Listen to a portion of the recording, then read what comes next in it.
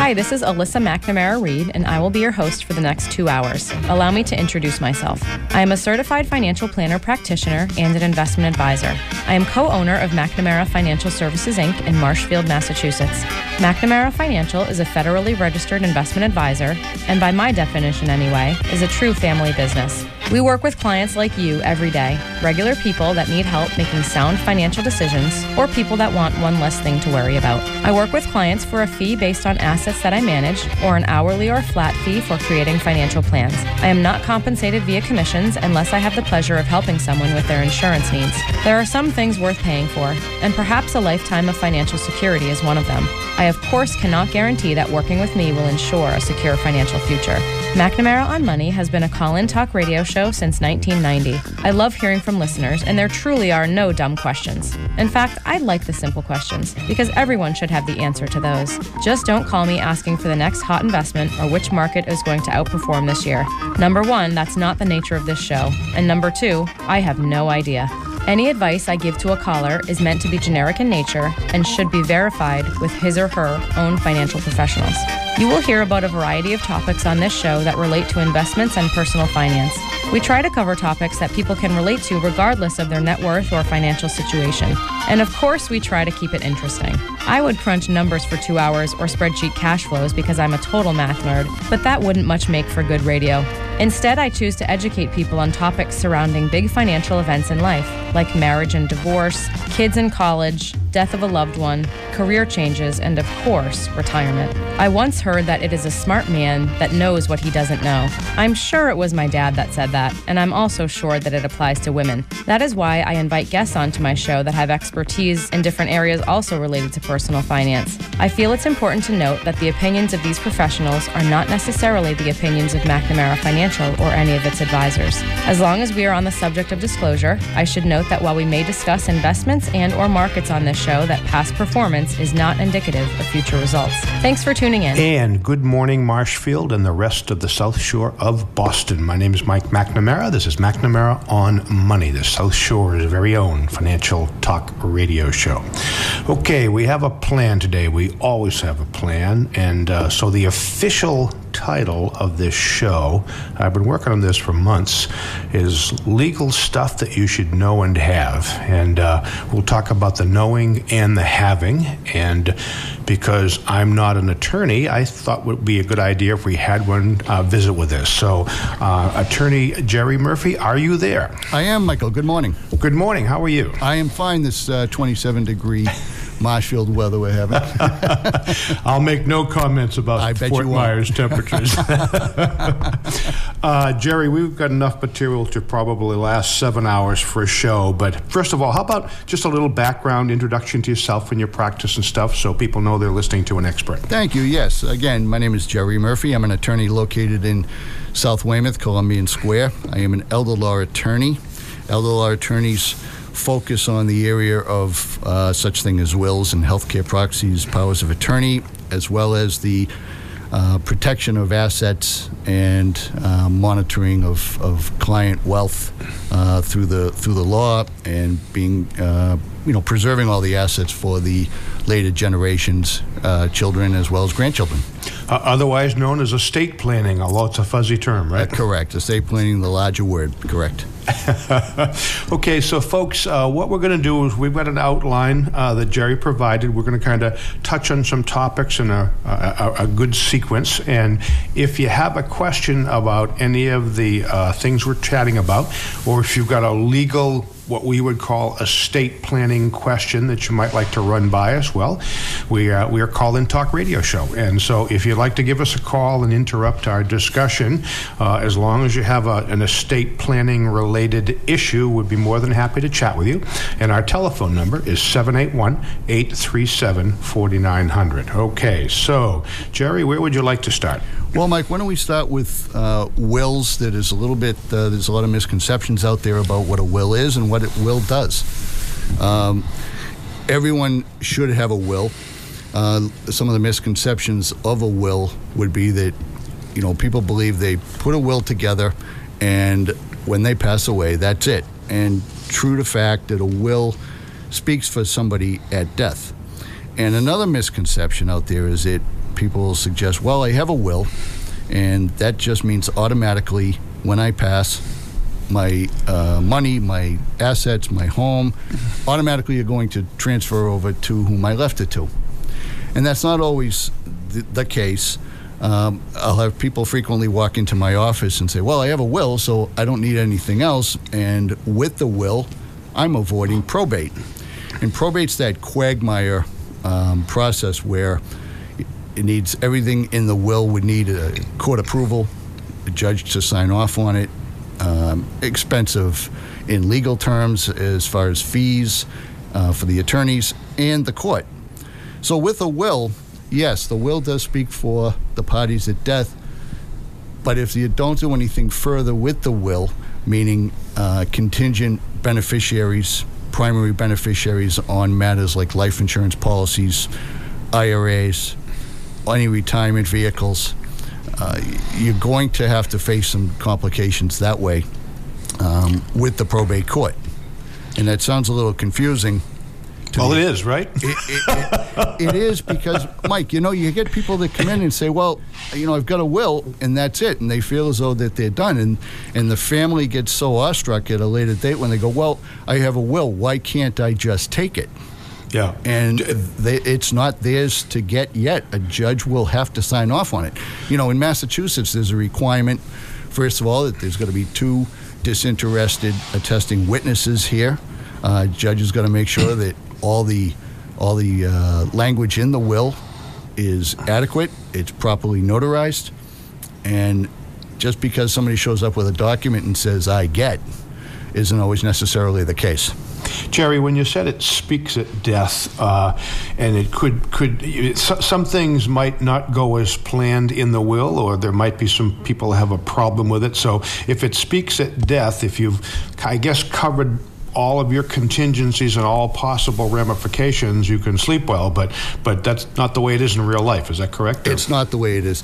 And to have the will is great because it can preclude likely somebody coming from out of the woodwork. Okay. And that's really where the court would come in, is to assist at breaking that logjam.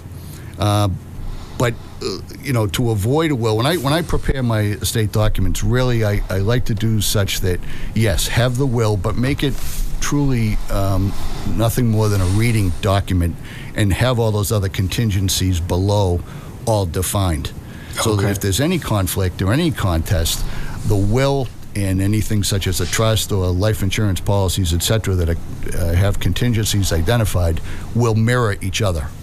Okay, Jerry, can you maybe just give us a couple of examples of wills gone wrong and how they could have been fixed? Yeah, a couple. I've seen the wills. Or 1,000. No, okay. Well, wills are great, and really sometimes they're entertaining to read. Just the things that people want to do and say, and I want this, and my cats are going to go here and there. But you get, I had somebody come in and say, I've got a will, and I'd like you to look at it, and they did it, 30 years ago. And it was on a napkin, and I just want somebody to get this and this. I actually have seen, wills, people go on the internet and they try to do their best, and you find that they're not witnessed, and there's no notary. But it's got all the little buzzwords, but they didn't finish the task. Okay. So those kind of things are going to get, they're going to slow the process. Probate court can take an extensive amount of time. The courts are backlogged with things. What's the average time in Massachusetts? I've seen 2.5 years. Whoa! That's on the long end. That's on the long end. I hope. Yeah, and but they're busy. The courts have a lot of things going on. Okay. And we are a legal society, aren't we? We are very legal and litigious in a lot of ways. So okay, the courts are busy. Okay, cool. I can remember, you've probably seen this, but if you're going to leave a home to your children, well, if you've got one child, that's probably okay. But if you've got 2 or 3, that could get a little complicated. You got any stories about that? Or? Well, yeah, there are several. There is a lot of people will say, well, I've got 3 kids, and 2 of them have been really good to me. I love my 3rd one, but I think I'm just going to look at my 2 kids and try to take care of them. Well, here comes the 3rd one when there's a passing. If matters in the will are not clear, Houses are the biggest ticket item, the largest asset for folks. And if you don't take care of those, you're going to run into issues, and the kids, they go from being sad to angry because they're going to read things maybe that dad left me out or mom left me out, or they left me holding a bag of a mess to try to resolve. Yeah, one of the, there might be one child living in the home rent-free. There might be another who wants to have it, hang on to it as an investment property, and there might be a third who desperately needs money. And unless you cover those, that's like a slight problem on the probate courts, That's correct. And let me tell you, the money piece is... greed is the root of all evil when it comes to this stuff. And, the number of folks that have come into my office and say, no, my children would never do that. We're not the type. Boy, when it comes to the almighty dollar, things change very quickly. When you said everybody needs a will, if you have very little assets, a Social Security check, you're an older person living in an in-law apartment with your son or daughter, and you've got a couch and a few other things and maybe an automobile, does that require a will as well? Well, the automobile would, and if you're living in the apartment with your daughter or son-in-law, you're going to have some personalities in the house. If you're an older person, you might have Hummels or some antiques that you may want to go. Small things, but to different kids, basically, maybe. Correct. Too. Okay, and some of this stuff is not worth anything to anybody. Yeah. But to the family member, it's worth everything. So you have to define it. Okay. So how about the basic structure of a will? I mean, can you just kind of give us a big outline and maybe some ideas about drafting one? By the way, folks, this is a call-in talk radio show. If you have a legal estate planning related question, this is your special day. We're talking with Attorney Jerry Murphy, and if you've got a question, we probably have an answer. Our telephone number, 781-837-4900. Jerry, if you see a caller, Tim will wave you down there in the studio, okay? Will do. Thank you. All righty. Sure. Well, a will, it's a document. It's about a 3 or 4 page document to have a simple will, and the biggest task of the person creating the will is to choose a personal representative. It formerly was known as the executor or an executrix, the male and female version. They've streamlined it to be a personal representative, and that person's job is to, when there's a passing, is to take that will and make determination. Number one, is there anything that needs to be probated that hasn't been contingent out with respect to beneficiaries? And they need to take that will to the court. The will would then need to have to be proven and ultimately go through the process where a judge would then sign off, and that's after posting notification in the newspapers, etc. And in the will, the body, it's speaking from the grave. I want this one to get this one, I want this one to get that.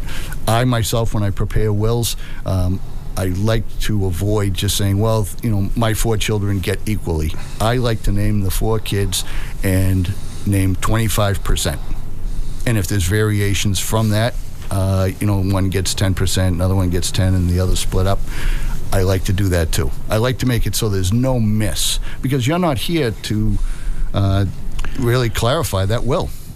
What happens if somebody missed a bank account when they named their will or whatever? Do you have to list everything you own, or are there some cover-all clauses and anything else? Yeah, generically you list, you'll identify bank accounts, just generally. And when you come to my office, yes, I'll make sure we list the bank account terminology. I don't need account numbers. You don't want that to be public record if the will has to be probated. Yep. And you'll just pretty much, push it through with making sure everybody is identified and try to streamline that process. Okay, I get it. One last question on the wills and the personal representative. There's got to be some agony on some folks' part about choosing a personal representative. You got any thoughts or suggestions on that? That's exactly right. Might get a little dicey, don't you think? It gets dicey. Well, the folks go through the struggle. Well, I have my oldest that I should have do it, but they're really not that responsible, so I'm going to go to the middle child, and the youngest child gets ticked off, as does the older one. It's a matter of we look at the person and say, look, is this the one that's going to drive the bus? Can you take this paperwork, go move it along and try to expedite and resolve it, because you want to start the healing of the person who has passed away. And Mike, we're going to take a call from David in Hingham. All right, let's go for it. Good morning, Dave. How are you today? Good morning, David. I'm good. How are you guys? Hi, Dave. All righty. What's going on? All right. Irrevocable trust. I've heard a lot about that for planning and, not letting the nursing home get the money. What is the mechanism by which you withdraw funds from an irrevocable trust for living expenses once you put your assets in that trust? Well, good question. Yeah. Good question. And that was further down the line, but we might as well jump right to it. Sure, go ahead. The irrevocable trust, the rules and regulations set by Mass Health and Medicaid, very tight. You put assets into an irrevocable trust. We have a 5-year look-back period in Massachusetts, meaning for 5 years, what goes into that trust has to stay into that trust, and you cannot pull it out. It wasn't always that way. Initially, when the irrevocable trust came out, and just after the 3-year look back, you were able to take out income from a trust, and they've since now taken that, and you not even allowed to use any of the money from the irrevocable trust to do any pre-care for somebody to avoid the nursing home. So this is the state of Massachusetts we're talking about. That's correct. Correct. By the way, caller, I'm sorry, I forget your name. I didn't write it down. Dave. David. So think about it. When you set up an irrevocable trust, you're giving the money away so that you don't own it. And Massachusetts is saying, well, if you don't own it, you can't take anything from it. Did I do okay with that, Jerry? That's correct. Yeah. The idea is to, when you set up an irrevocable trust, you're trying to indicate and show that the person that created that trust is now impoverished. They have nothing. So, and for a period of 5 years, Mass Health will, and trust me, they will ask for every single document to look back and say, what do you have? And if that person has any assets beyond certain amounts, they're going to, disqualify until that is spent down. But what you put in to that trust has to stay there. So the body of the capital, if you will, and the income cannot be used or designated for support of the... Cannot no longer come out, correct. Yeah, well, didn't it used to be you could take just only income from the portfolio? That's correct, and now they've changed that. And when did they do that? How long ago was that? That's been about 2 years now. Okay. But now they're really starting to enforce it. And the attorneys from Mass Health and Medicaid spending a lot of time reviewing these trusts line by line to make sure. Yeah, Dave, let me give you an investment possible way to deal with this. So it's not perfect, but I'm sure we just gave you bad news. I didn't know about the income couldn't be either, but okay, what we will do from time to time, I'm just going to make up a number. Somebody has $500,000 worth of money, investments, whatever. Okay, in order to beat the 5-year look back, we might say, look, how much money do you need per year from this pot to be okay? And let's say the person says, I need $20,000 a year to be okay. Well, in this case, you could take $100,000, hang on to it, and use $20,000 a year for 5 years for that person to be okay, and at least you could shelter $400,000 in the irrevocable trust. So it's not perfect, but it's better than a stick in the eye when it comes to hanging on to some stuff. Jerry, do you have some embellishments or comments? Mike, that's exactly correct. When I sit with folks, and I'll sit with you, you look at their needs on a monthly basis, what's coming in Social Security and pension. You look at what their monthly expenses are, and you make that determination. Well, I'm going to be short $500 a month maybe, and I don't really do much out. I'll look at them and say, well, why don't we do this? If you're short $500 a month, do the math. Keep $1,000 out, as you suggested. Yeah. $1,000 a month times 12 is $12,000. 12,000 times 5 years, which is the look-back period, is $60,000.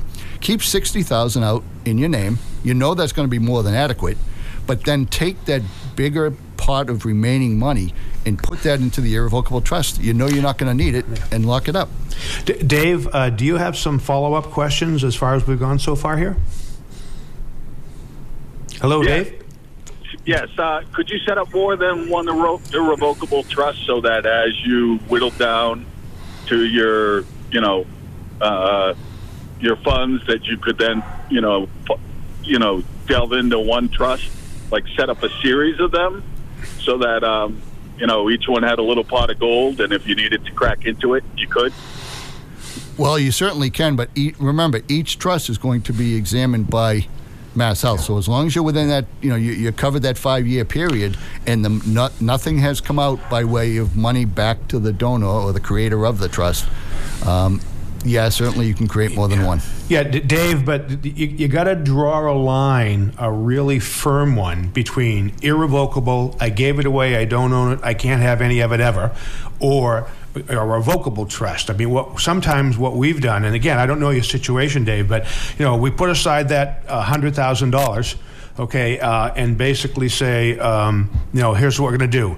We might take another $100,000 and put it in a revocable trust that would be a backup that would still be at risk, but at least it may or may not, and then put $300 in an irrevocable. But there's a really clear line about the pots of money, and the clearest way to do it is have a liquid pot of money that they can get at that's at risk. Okay, but you can buy the time to get through 5 years of a look back, and that's a help. And what you put in the trust is something that's going to the kids. Okay, that's the folks who put that money in a trust and pull the irrevocable. I can never change my mind. They just basically said, I want my kids to have something.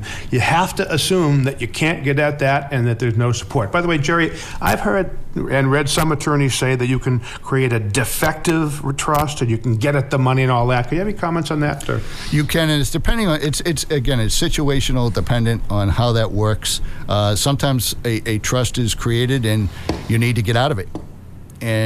But by making it defective and getting out of it, now you're subject to the rules of now it's Medicaid. Subject to rules. Okay. Correct. Yeah, Dave, we've got plenty of time. We're not rushing you. Can you think of any other questions? No, I'm all set. That was 2 years. That's interesting. I'm sure a lot of people didn't know that. Yeah. Listen. Hey, thanks for the call. Appreciate that. Thank you, Dave. All right. Appreciate it. Thanks, guys. Thank you. Bye-bye. Folks, this is a call-in talk radio show.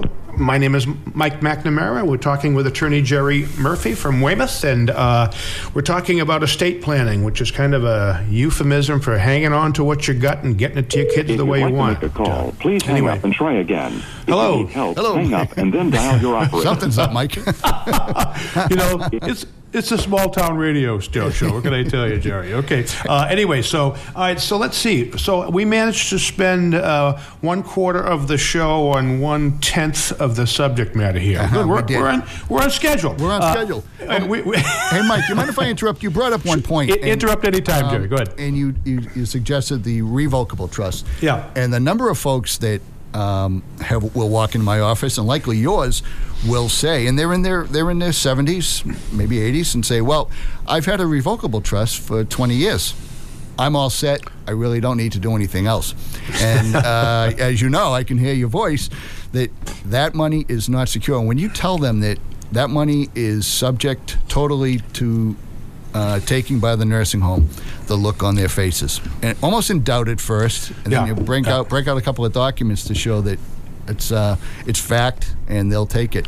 Yeah, there's no such thing as a free lunch, right? Frightening, none at all. Yeah, no. yeah. I mean, I do not give legal advice for sure, but I basically say to folks, if it's irrevocable, you gave it away, you don't own it, it's gone, you can't get at it, which is a huge decision. That's correct. It's a large, it's a big, your biggest assets are going in there, whether it be your financial assets as well as your home. Yeah, if it's a revocable trust, and we'll get to this in detail, maybe, or we might have to do a second show. But anyway, the deal with the irrevocable trust, folks, is it sounds great, but people who create them are also the trustees of the trust, which means they can do stuff. So if you have a revocable trust, you can change it. If you can change it, you own it, and if you own it, it's at risk. That's correct. Folks, it's a really, really clear line. And Jerry, I'm depressed. I didn't know about the income change in Massachusetts, but it makes sense if you're the government, basically. Yes, right? you can't get your hands on it. And, it was all too good to be true, but it happened. And